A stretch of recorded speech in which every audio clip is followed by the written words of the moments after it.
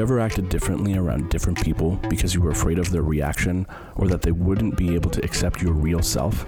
The term is called code switching, and today in the house, we discuss what it's like for minorities to code switch, why we feel we sometimes have to do it, and the problems that have caused this issue. Coming up on the House of Common show.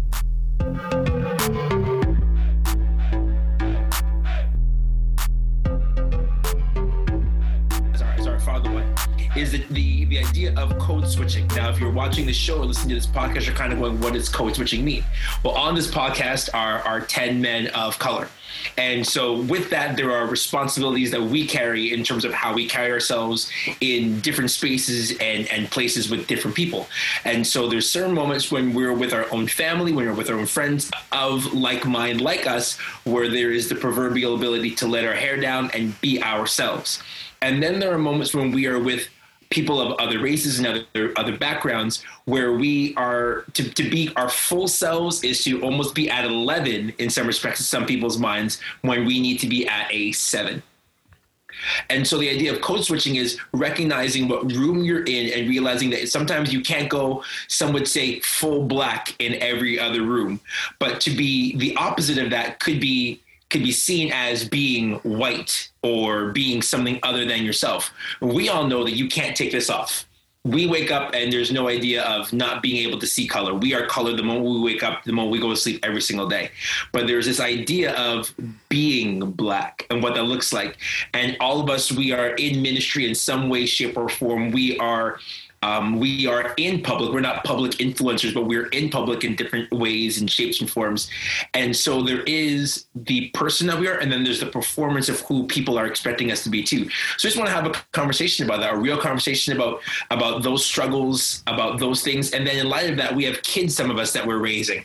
And how do we raise them up to be who they are supposed to be and not what society wants them to be? So who's in there first? Let's jump in. I'm right here, man. Go for it, Bart. I think there's actually 3 states and not just 2 states. It's not just on or off or just the switch of one. I think there are 2 states of whether my there is like the one that I've been taught, the one that comes that I do with my own culture that it relates, and then there is the preferred. The one, what do I do when no one's around? How do I speak? How do I behave? That's one thing that has to be identified. Like I remember when Blackish first came out, and it was new, and it brought to the light a lot of people, like the culture of the transformation of culture and how Andre was raised versus how he now has to raise his children. And particularly, I think it's like one of the first few episodes about the head nod.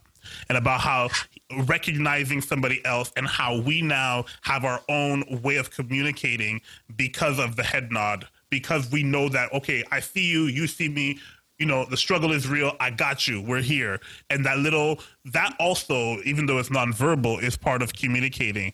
The world that we live in, irregardless of your political beliefs or social economics beliefs, is geared for a certain quote unquote normalcy. So, people are looking to hear certain things. If people are looking to hear and see certain things in certain contexts, and if it doesn't fit that context, then you look out of place. Like you said, Chris, we're all people of color here.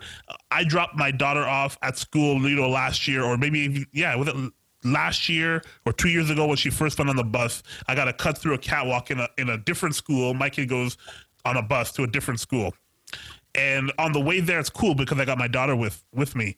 On the way back, I don't cut through the school because it sends a different message for this big black guy to be cutting through an elementary school with other kids around. So how we behave when we're around certain people, I think is dictated predominantly or primarily by the standardization, for lack of a better term, of what It's like, think of it like, if I was to call it something, think of it, it's like a moving scale, like a pH balance. There is a neutral, and then there is like, okay, if this is something that is too alkaline, or is this something that's too acidic? And we got to find where do I move my needle on this scale of taste, you know what I mean? So there has to be something that has to be said for that. Me particularly, a lot of people would say that I'd be more quote unquote white, you know, but at the same time, you know, it's one of those things where when you see, because we mirror media so much, and because we live in Canada, which gets dominated with American media,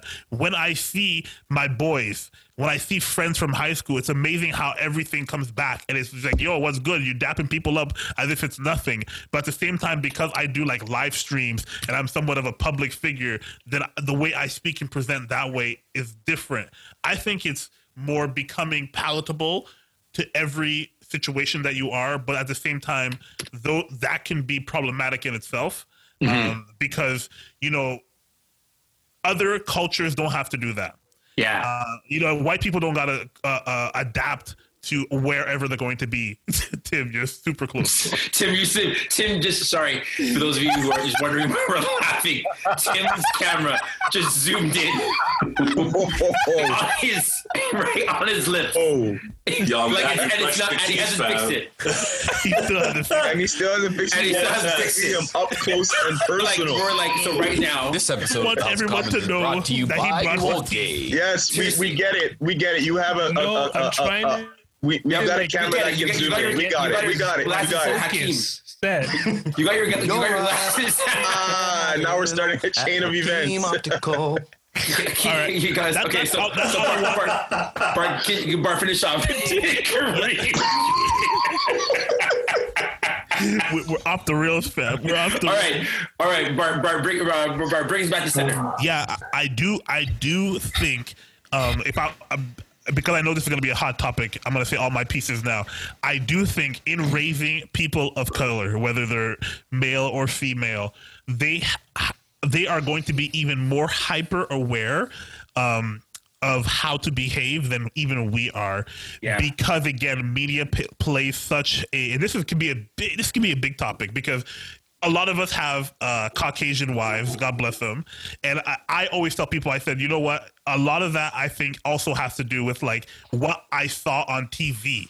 There weren't a lot of women of color on television. There weren't a lot of people that had those type of roles in movies and stuff like that. So when we look at our children and how they are raised and what they see and what they know and what they understand, they are going to be even more hyper aware than what we were. Mm-hmm. When you think about what, if you want to get a lot of likes on Instagram or on TikTok, how do I behave? What mannerisms are then considered to be cool? That's really good.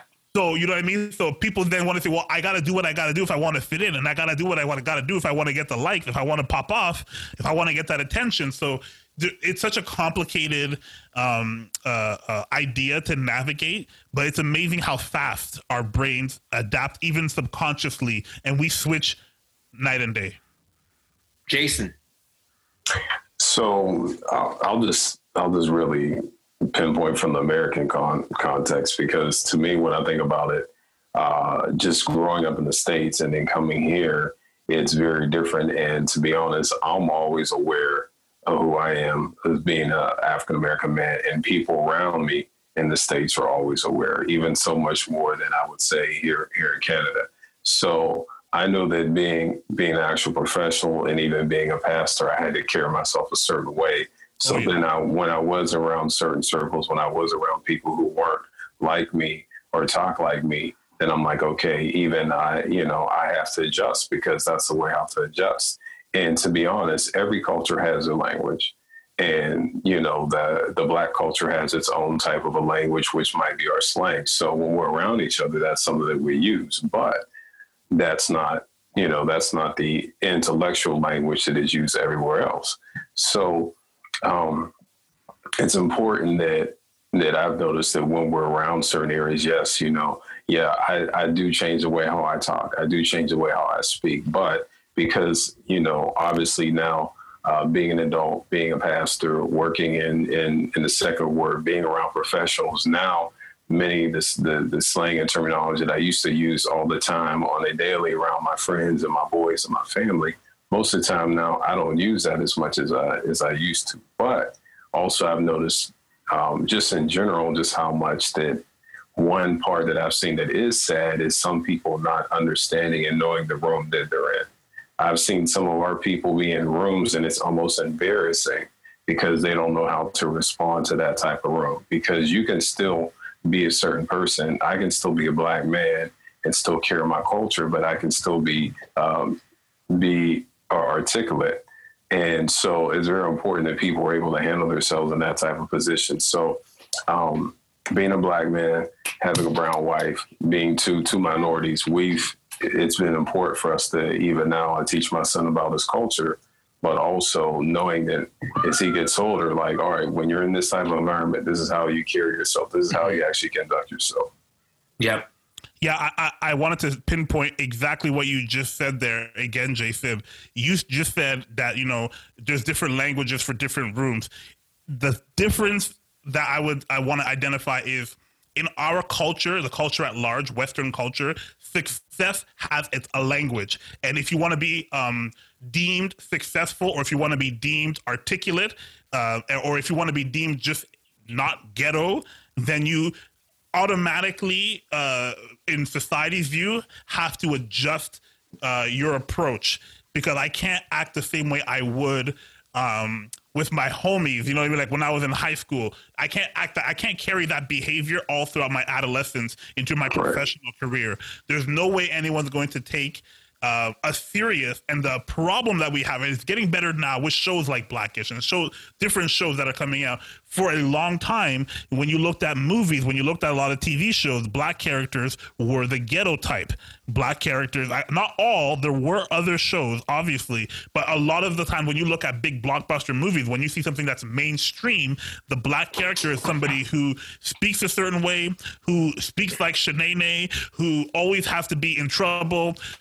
I literally, I kid you not, and I don't want to get too political, like with what I'm about to say, but the show my kids were watching yesterday, I turned off halfway through. It's a show from 100 Huntley Street, and it's like a kid's show for, I think it's not Moesha, but something like that, Moesha, or something like that. And they're talking about like etiquette, and it's her dressed up in like an old like Aunt Jemima outfit, and the guy speaking very nicely. Yes. Okay. And I'm like, so look at this. So Moesha, or whatever her name is scratching her hair with her fork, and he's saying, no. We use this fork to eat the pizza, and we do this. And she's like, what are you talking about? I eat my pizza like this. And I'm like, turn this garbage off right now. Even in this day, there is still that culture is perpetuated in front of our young people. So they think that that's what we are. That's what culture is. And then when you look at that, how it's being portrayed as that success, or the person who's articulate, or the person who has poise in that picture is somebody who does not look like them. That's my piece. Wow. All right. So between Kareem and Cal, you guys play rock, paper, scissors. When do you guys jump in? Kareem, if I go, Cal? Yeah, let Kareem go. Kareem is ready to shake his screen.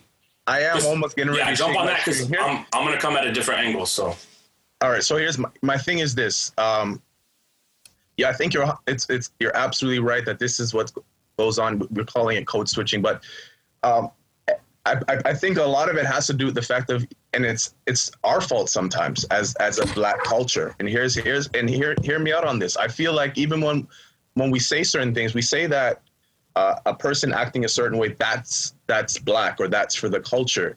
And here's the thing, parts of it is, but the language that Bart is talking about is about being professional and being and having class. And unfortunately, we've even done a disservice as a Black culture, oftentimes saying that is acting white. That's not acting white. That's acting professional, or that's acting with class. And so as a people of color, what we have to understand, it's not switching from being Black to white. No, it's switching from being just joking around to now being serious, because now we're in a situation that language has to change. We're now in a place where we have to be professional. We got to act a certain way. So even as a culture, we need to start doing things to change that narrative. Yes, that part that you're talking about that's being portrayed on television as us being a certain way. We need to change it so that the language is that it's not switching from black to white. It's just us switching from being just joking around to think. Because here's the thing, white people do the same thing too. Very white true. people, they'll be joking around with their friends and acting a fool with their friends. But then they get in a certain circle and they understand now they got to the only difference, and then I'll pass it over to Calvin. The only difference between a white person doing it and a black person doing it is the repercussions. Yep. Yeah. That's the only difference. Exactly. A white person, like my East Indian friends do it, like my Asian friends do it, like they have moments with their own culture, and then when they're in a professional setting, the only difference is the repercussions and the assumption on the other side of the table. 100%. Right? You're right. Like that's the only real difference. It's like, so we like friends, if you're watching this, if you can see our chat, it's hilarious.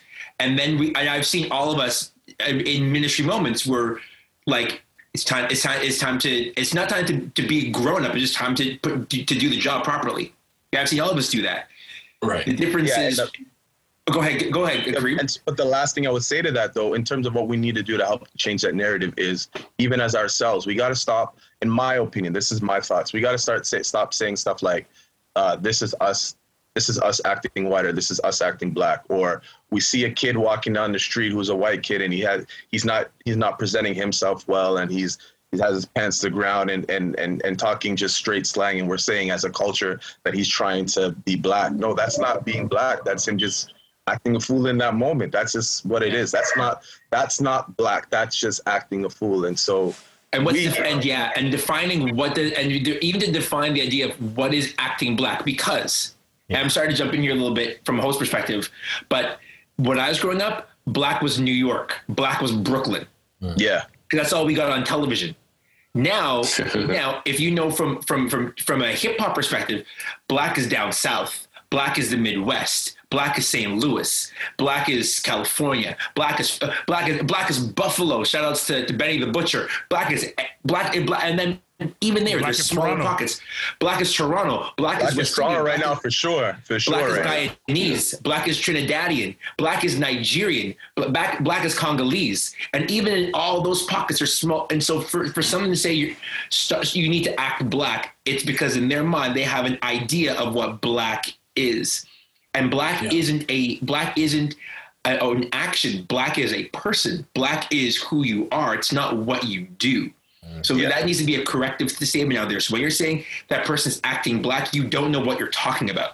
100%. You don't know what you're talking about. Nobody can act black. I can act like Kareem. I can watch video of Kareem and imitate him. Somebody can act like me, but that's not being black. That's being like a person. So get that narrative out of your mouth. Calvin. Yeah.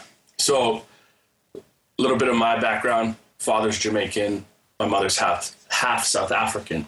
And so you got some interesting dynamics when it comes to being biracial and the different philosophies. Like my great-grandparents and my grandparents left South Africa when apartheid was still going on. My man Mandela, right? Freedom. And then my dad, who came up from Jamaica, a very hardworking family. And people always assumed that I had to be in what we're saying is black as Black American, right?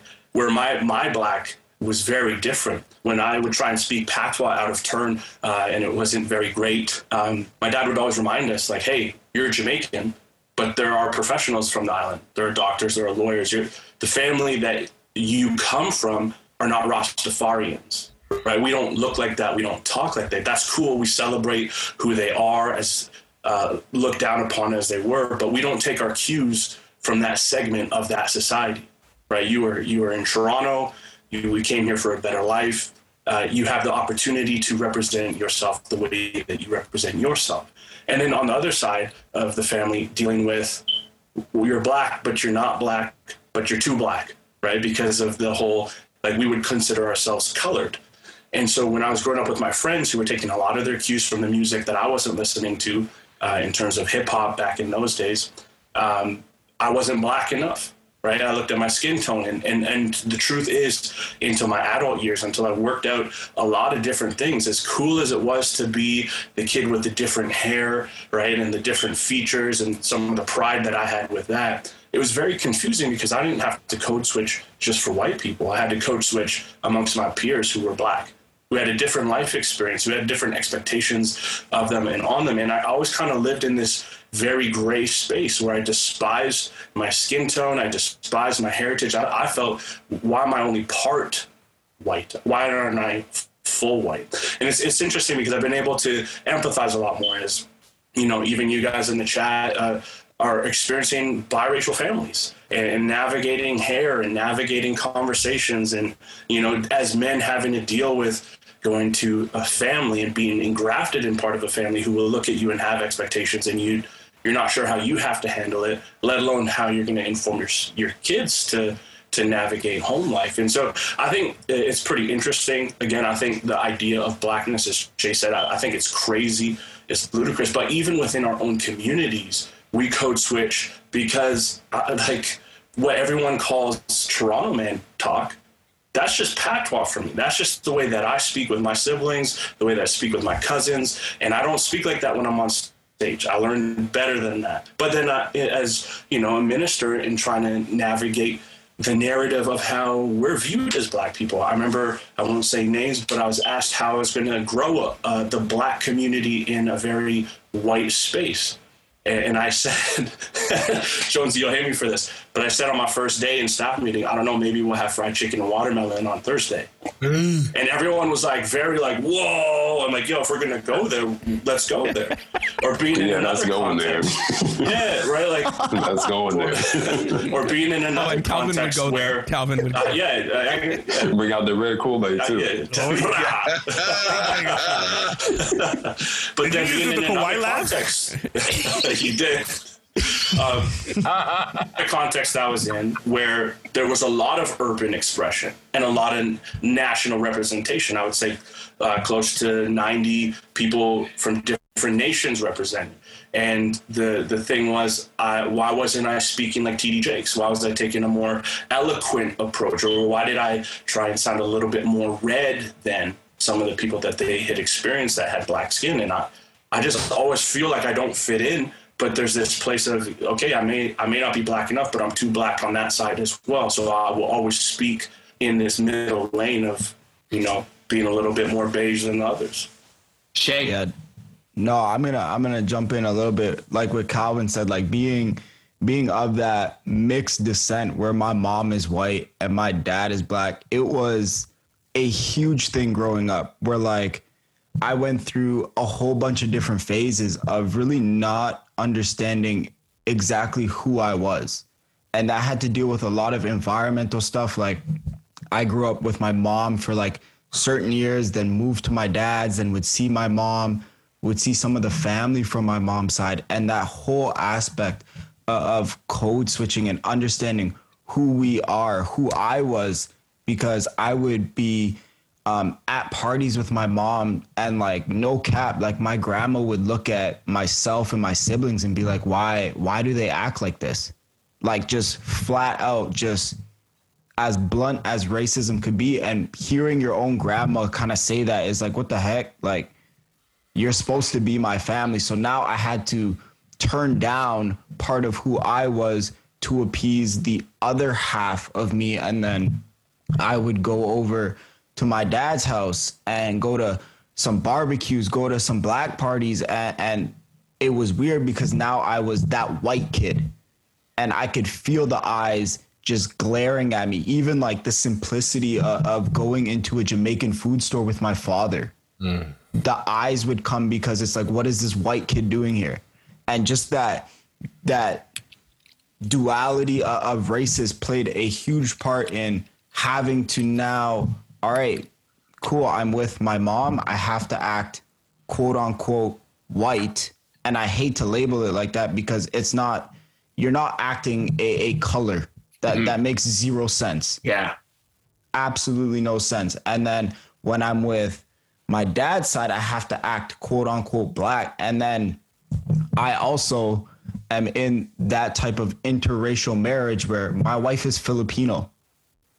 So now you add that whole aspect to the mix later on in my life where like they looked at me as a black person and it was this huge thing in her family of, oh my gosh, our cousin, our daughter is dating this black guy and he has black parents. And now it's trying to be like, okay, I can't do certain things that I would do with my dad and my family at her house because now their perception of me is of a black person and I don't want that perception to be negative.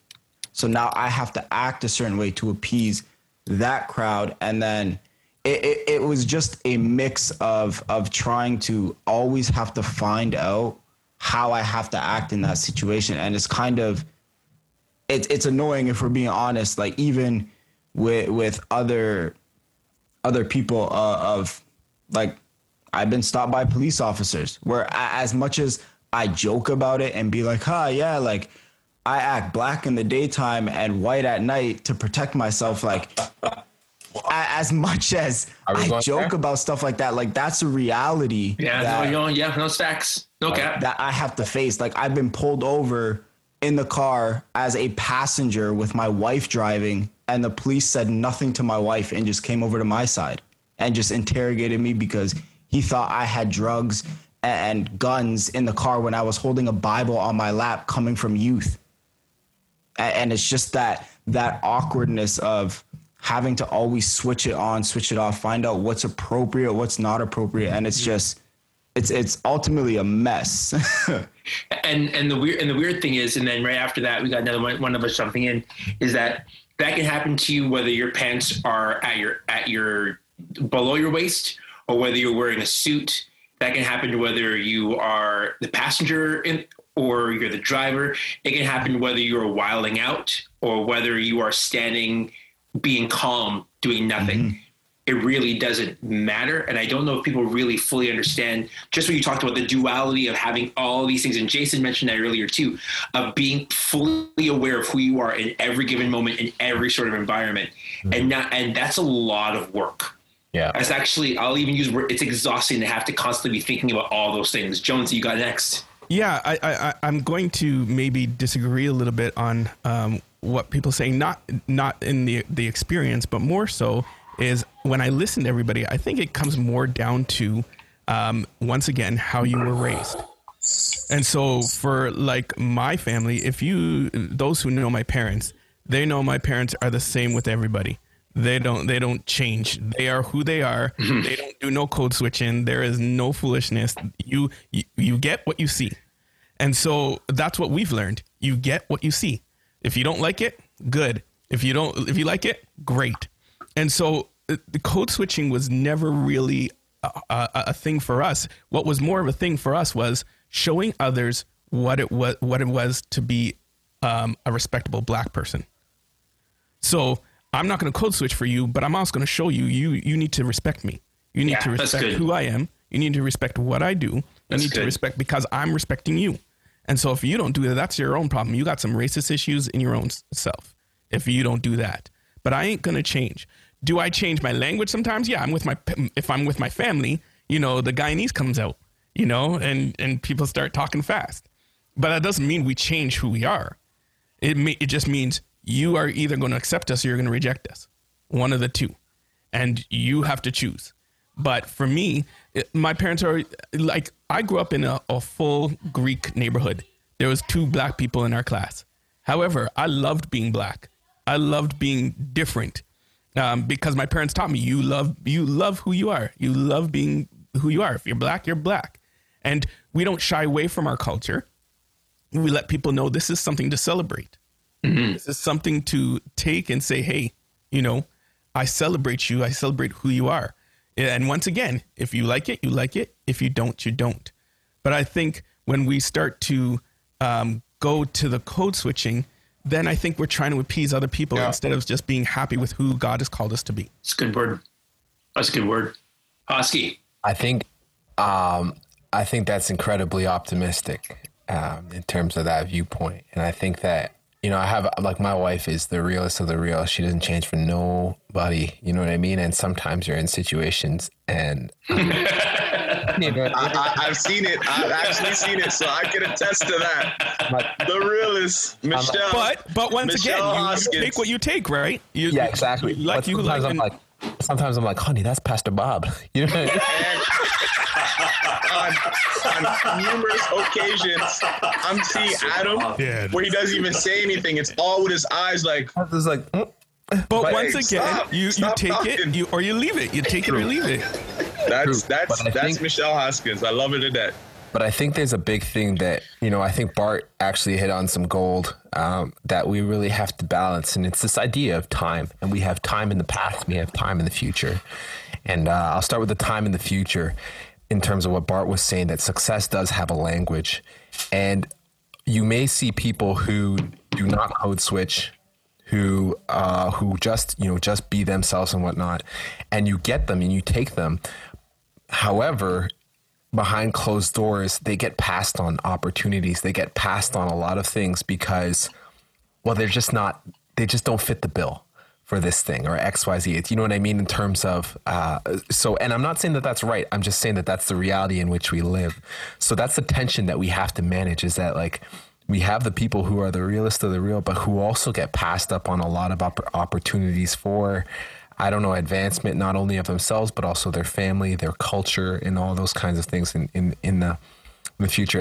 And so I, for one, I'm on your side, Andrew, in terms of, like, I prefer, you know what I mean? Like I would prefer for us to advance as a society and not code switch and just, like, this is actually, like, this is all okay as we are. Take it as you get it.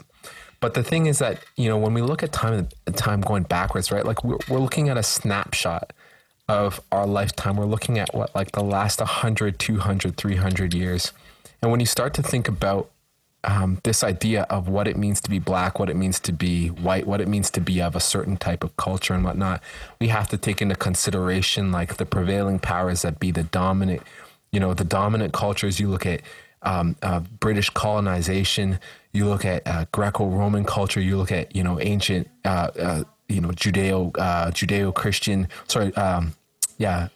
Judeo-Christian culture even before then. And all of these things play roles into, like, what it means not just to be black, but what it means to be of any type of race. And I think that there's this idea that, like, we're all, like, this idea of code switching is, like, we're all trying to push for this normality, right? We're all trying to push for what this prevalent thing is. You have people right now that are furiously learning Cantonese and Mandarin because the global power is shifting, you know what I mean, to Asia.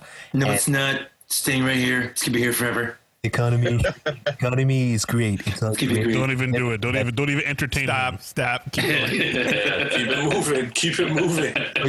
You've got these people that are shifting. So then, like, you know what I mean? I don't think we'll be alive for it, but, like, this idea of normality and what it is to be, I guess, like, that successful ideal type is going to shift and change. I don't know if we'll be around to actually see that, but we're also looking through the snapshot. I can remember, you know what I mean? I can remember where, yeah, I didn't understand when people would say, "Oh, Adam, you're an Oreo," because I was articulate, because I knew how to swim and I can skate.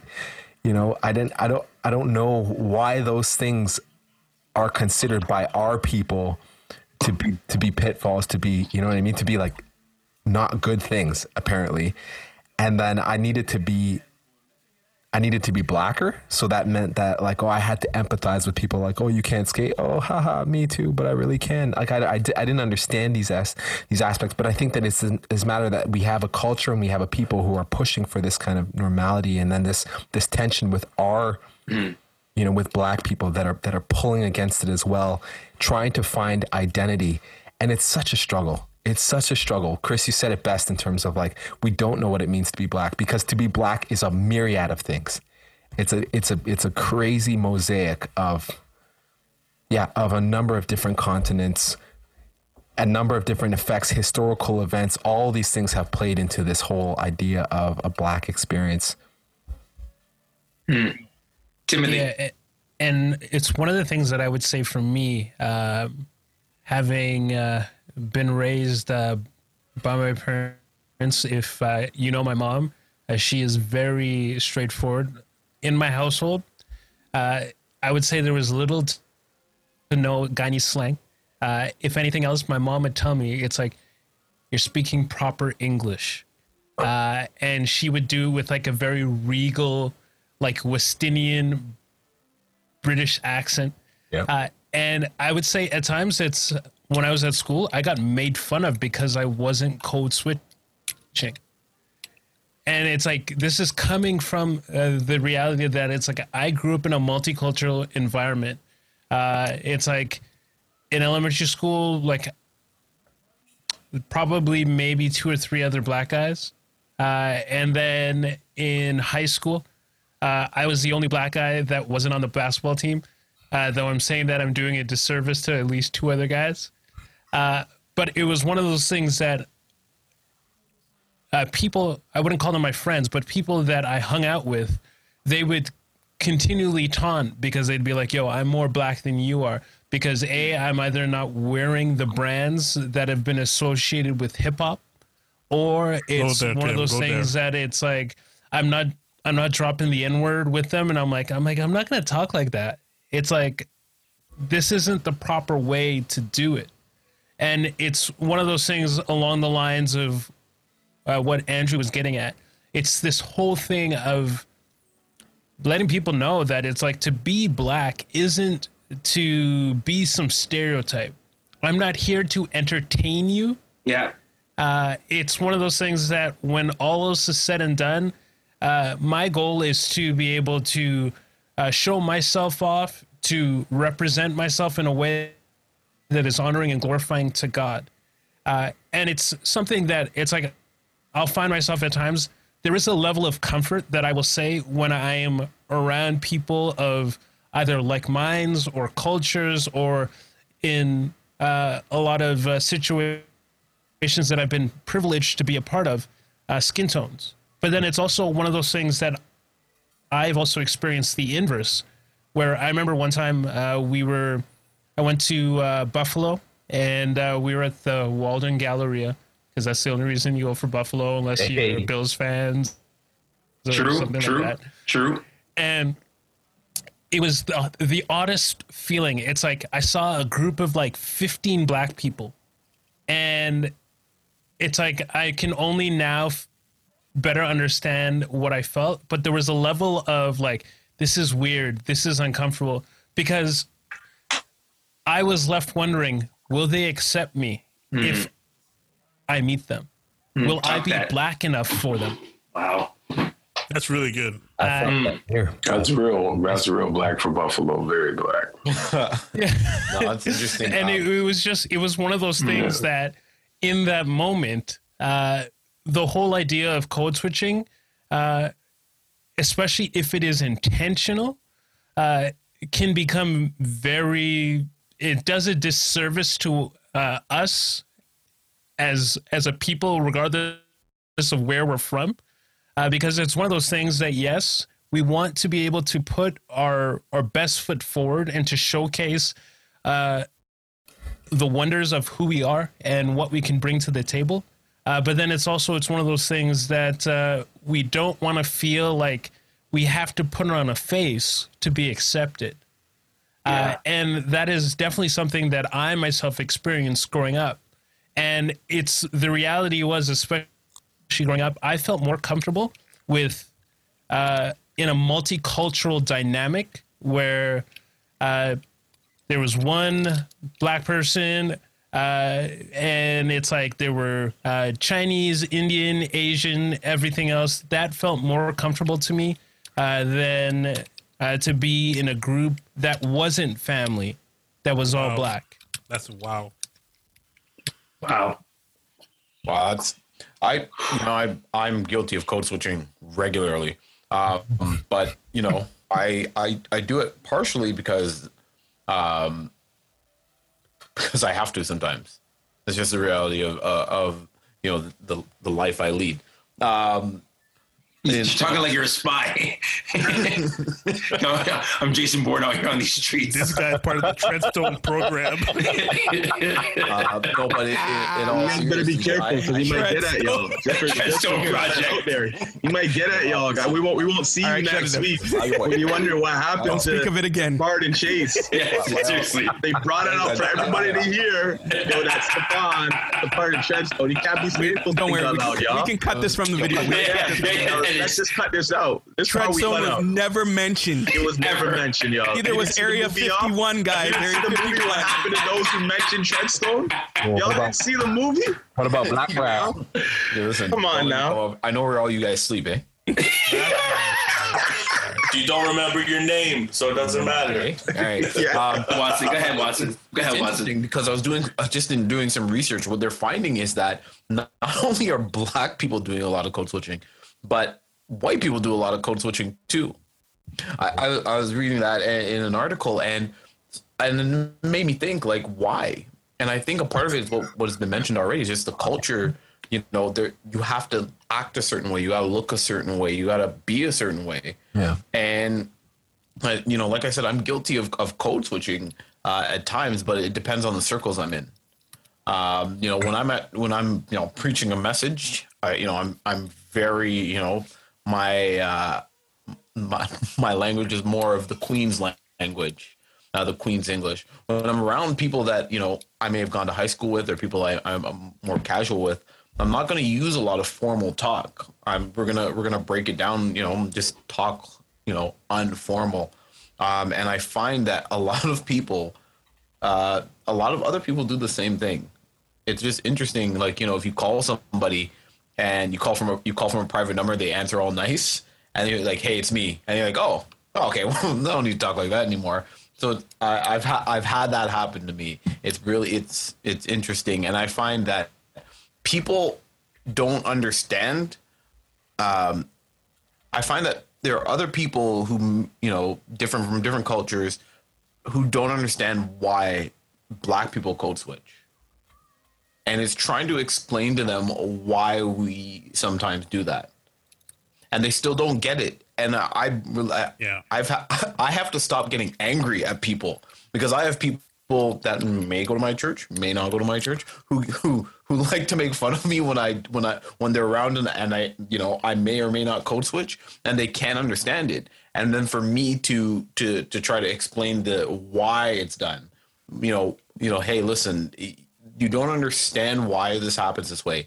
It's not something for you to mock. It's actually something for you to try to more so try to understand why we feel that we have to do this, right? Like why we feel that, you know, we have to talk a certain way, or why we don't portray ourselves the same way all the time. I think that's a part of the narrative of why code switching happens. And I find that, you know, we tend to find ourselves in these conversations that we don't have or we tend to find ourselves in these situations without having the conversations behind it and what's actually behind it, and, you know, why this happens and why it's a rising statistic, actually, why people feel that they have to do that in our culture and in our society. So I think it's also it's our society sort of impacts why code switching is necessary. It's also the projection of how black people are portrayed, and I think Bart said it earlier, portrayed in the movie. This is how we're supposed to talk. And I get mad. I haven't watched BET in years, but I get mad at people who've only seen black people on BET,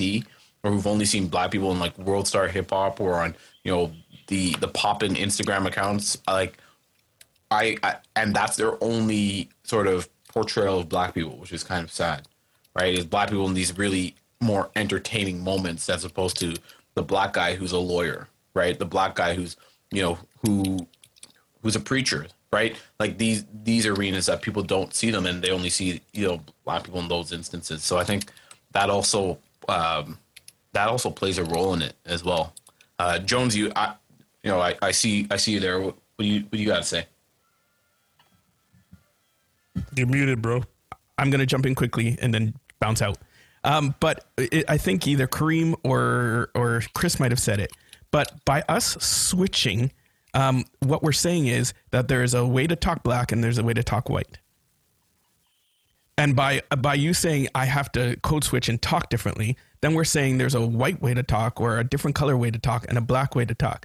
And that fits into the stereotypes that we're trying to break. And so we got, that's why I'm saying we gotta try our best to stop the code switching, because if you're loud, be loud. Sure, there's sometimes you gotta be quiet. That's just part of life. But to, people say they know who I am because of my laugh.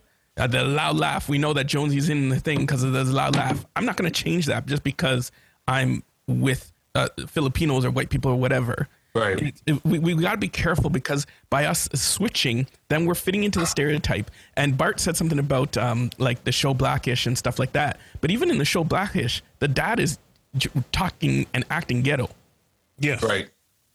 And so the stereotype is still fit in there by what we're supposed to be. But I'll let Bart speak. Yeah, and this is a great segue. Thank you, Andrew, for that. I think it would be like, remiss if I didn't say, like, of course, it's the black people in the scenario who have to manage expectations of themselves. And I think it comes down to self-identity more than anything else. Because society pins, again, like I said, like there's a neutral zone, which just happens to be white because of the world that we live in North America. Because any other culture that is not white is pinned less than the neutral zone, then everybody code switches to elevate to be at least something that is in the neutral zone. Yep. So our society already pins us less than. And I know sometimes it is not conscious, it's by construct. And what ends up happening is black people do it to themselves. So black people will then make fun of other black people for saying, oh, you're catering to the white man now. So you should stay like us. So look, this is our this is quote unquote our culture is here. And now you think that you're better than us to elevate, to come up to this place of here. So how dare you now call yourself black or continue to call yourself black if you are going to go and portray and submit yourself to that culture? Crab in the bucket. So what ends up happening is people who are white have a hard time understanding that just by us being a different color, we are viewed differently by society in general. That idea is hard to grasp. That I say, no, I know sometimes you may get a harder time, but I say, no, the harder time comes because not what they see in us, but what they think they understand about us. The worst part about racism is discrimination, when you have broad sweeping ideas about a group of people. So when people believe that, oh, because I saw such and such film, because I saw She's Gotta Have It, and that, you know what I mean? Like, because I saw what Wesley Snipes did in this movie, they then believe they understand what this culture is, and we get pigeonholed. Black people ourselves, I feel like I'm talking like Dr. Umar Johnson, but black people, with my fingers, but black people ourselves, we put ourselves in the same thing. We say, well, I see that movie and I saw how Ice Cube was portrayed, and I saw this movie about Boys in the Hood, and I see how Straight Outta Compton was portrayed. And so if I want to be a real one, then I also too have to stay true to the culture and stay true to the roots. The only difference is white people don't see the same thing that we see. So meaning that our experiences are just different and don't cross paths. And I believe exactly what Andrew is saying. We have to break our own chains. We have to stop the culture switching, the code switching, and the changing of our language and how we speak, so that we free the next generation. I don't want my son to talk the way I spoke in high school, because I spoke about the way I spoke in high school because I watched Boys in the Hood, and because I watched those type of movies of that showed me what it was like to be cool, because of the black boyfriend that the daughter in Sopranos had, you know what I mean, when I was like in grade 9. Those are the things that change you as a person, because you're like, yo, that's what's up. And then you start to portray that, and then it gets amplified by the people that you're around, because they say, yeah, that's what's up. And in turn, when reality is, if you were to ask me even back then, would you want your son to talk like this, your future son to talk the same way or behave the same way that you're talking? The answer is no. So why are you behaving this way? We need stronger personalities, people of color, all different shades, especially men to go out there and portray what it needs to be like. And there is a whole other side for women in this as well, in terms of how a black woman is portrayed and what beauty is and all that different type of stuff. But for this conversation, it starts at your house. How do I want my son to behave? I don't want him to have to think about whether or not, he's acting black enough or he's acting white enough. In fact, when they were smaller, like a year and a half ago, my son said 1 year, yo, Daddy, you and me and Victory, we're black, Mommy's white.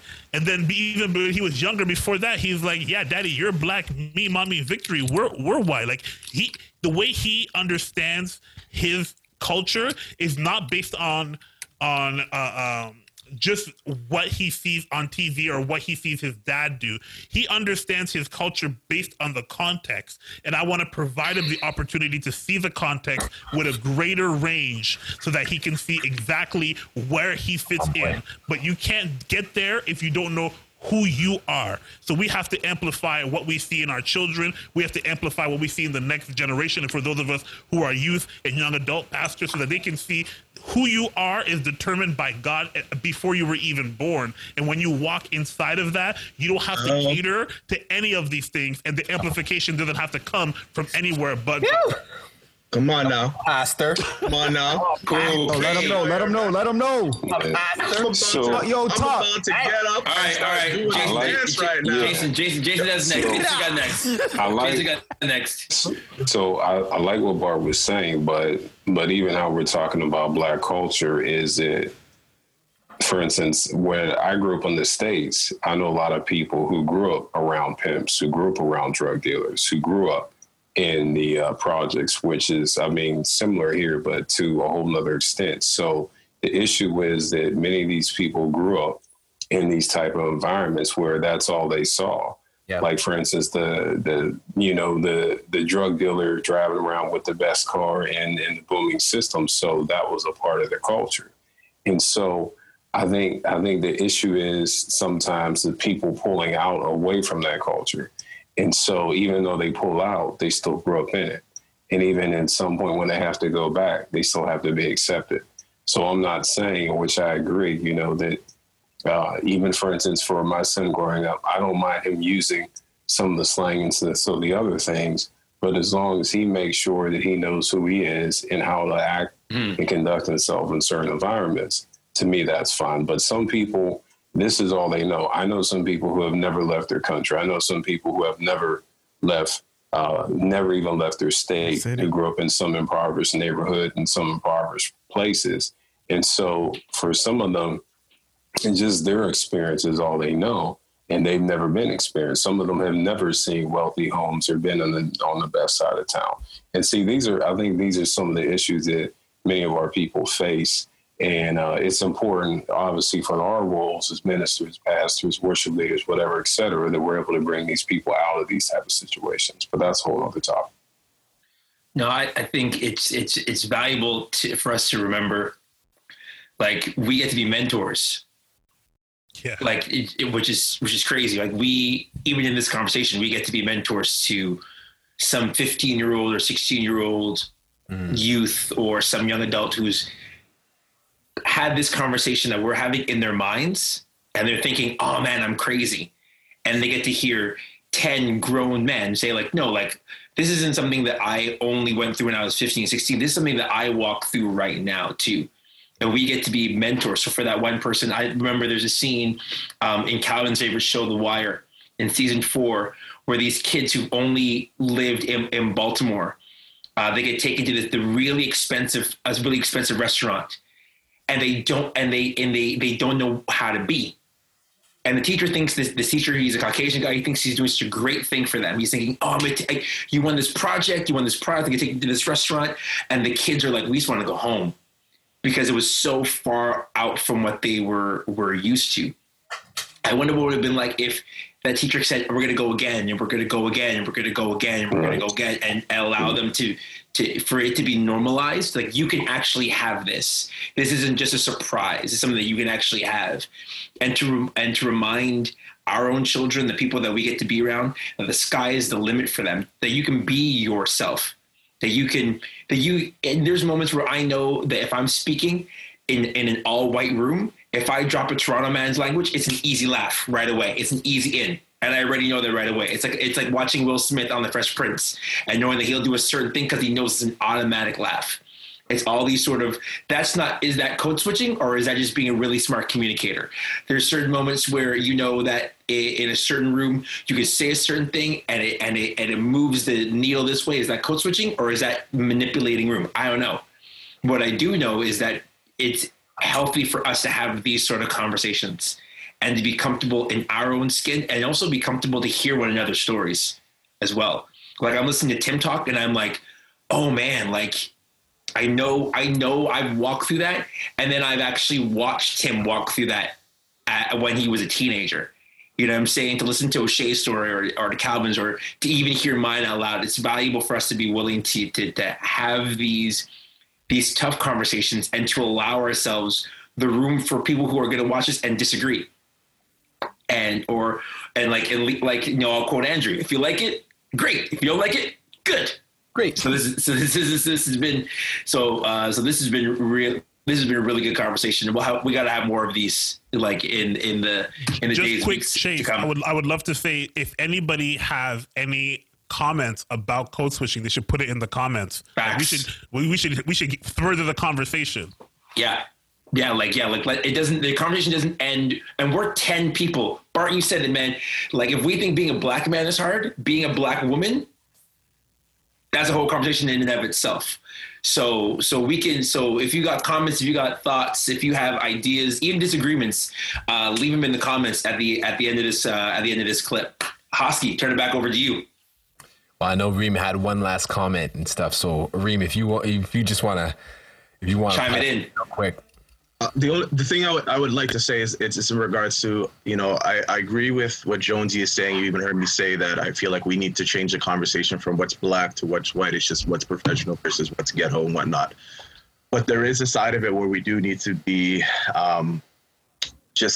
we need to recognize the importance or the need sometimes that we do need to code switch. I would say from experience that there's been times where because of what I grew up on, I felt like, culturally speaking, I had to be real to myself. And to be honest, that actually did a disservice to me and to those that are coming behind me and those that are around me. And there is a need sometimes for a thing. But but what even plays into that when we talk about code switching that we got to think about, even, and this may be a controversial statement, but my thing is this: I feel like as for the culture per se, if we're going to say the culture, we may not necessarily be physically enslaved, but we've allowed society and system to mentally enslave us. And so we think of these different things as saying, and Jason even talked about, like, you've grown up and all you've seen was the ones that were bigged up were the ones that had, the drug dealers that had all the money and all that. And so you thought that that's how you needed to be or whatever, or the guy that was down, or somebody mentioned Boys in the Hood and all that. And so you're growing up in that culture. That's what you perceive that's success. And a lot of that is, I think, is ingrained in us intentionally. What we see in media, it's been talked about, Blackish and whatnot. What we see in media in movies and all that is what's portrayed as quote unquote black. I feel like that's done intentionally. Like, I actually strongly believe that that's done intentionally to mentally enslave us, to keep us in this space where we resonate with acting a certain way and saying that that's who we're supposed to be. And if we do anything outside of that, then we're not being true to ourselves, and that we need to quote unquote sell out if we want to go up, or if we want to be real and true to ourselves, we need to continue to act how things in society and media is portrayed. And so code switching happens, and sometimes it's because we've allowed what's been put out as what is for success. We've allowed that to be to say that we need to switch to be that to be successful, but really what it is, we got to keep on being professional. That's the last thing that I want to say. Sorry. 100%. It's good, man.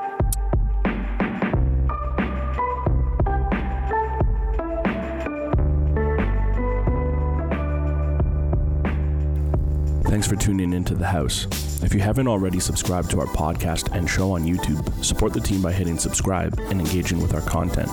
Don't forget to follow us on Twitter, Instagram, and Facebook to interact with the House members and suggest topics we should discuss. All the info for these outlets can be found below. That's it from us today. Thanks again for your love and support. Let's stay talking.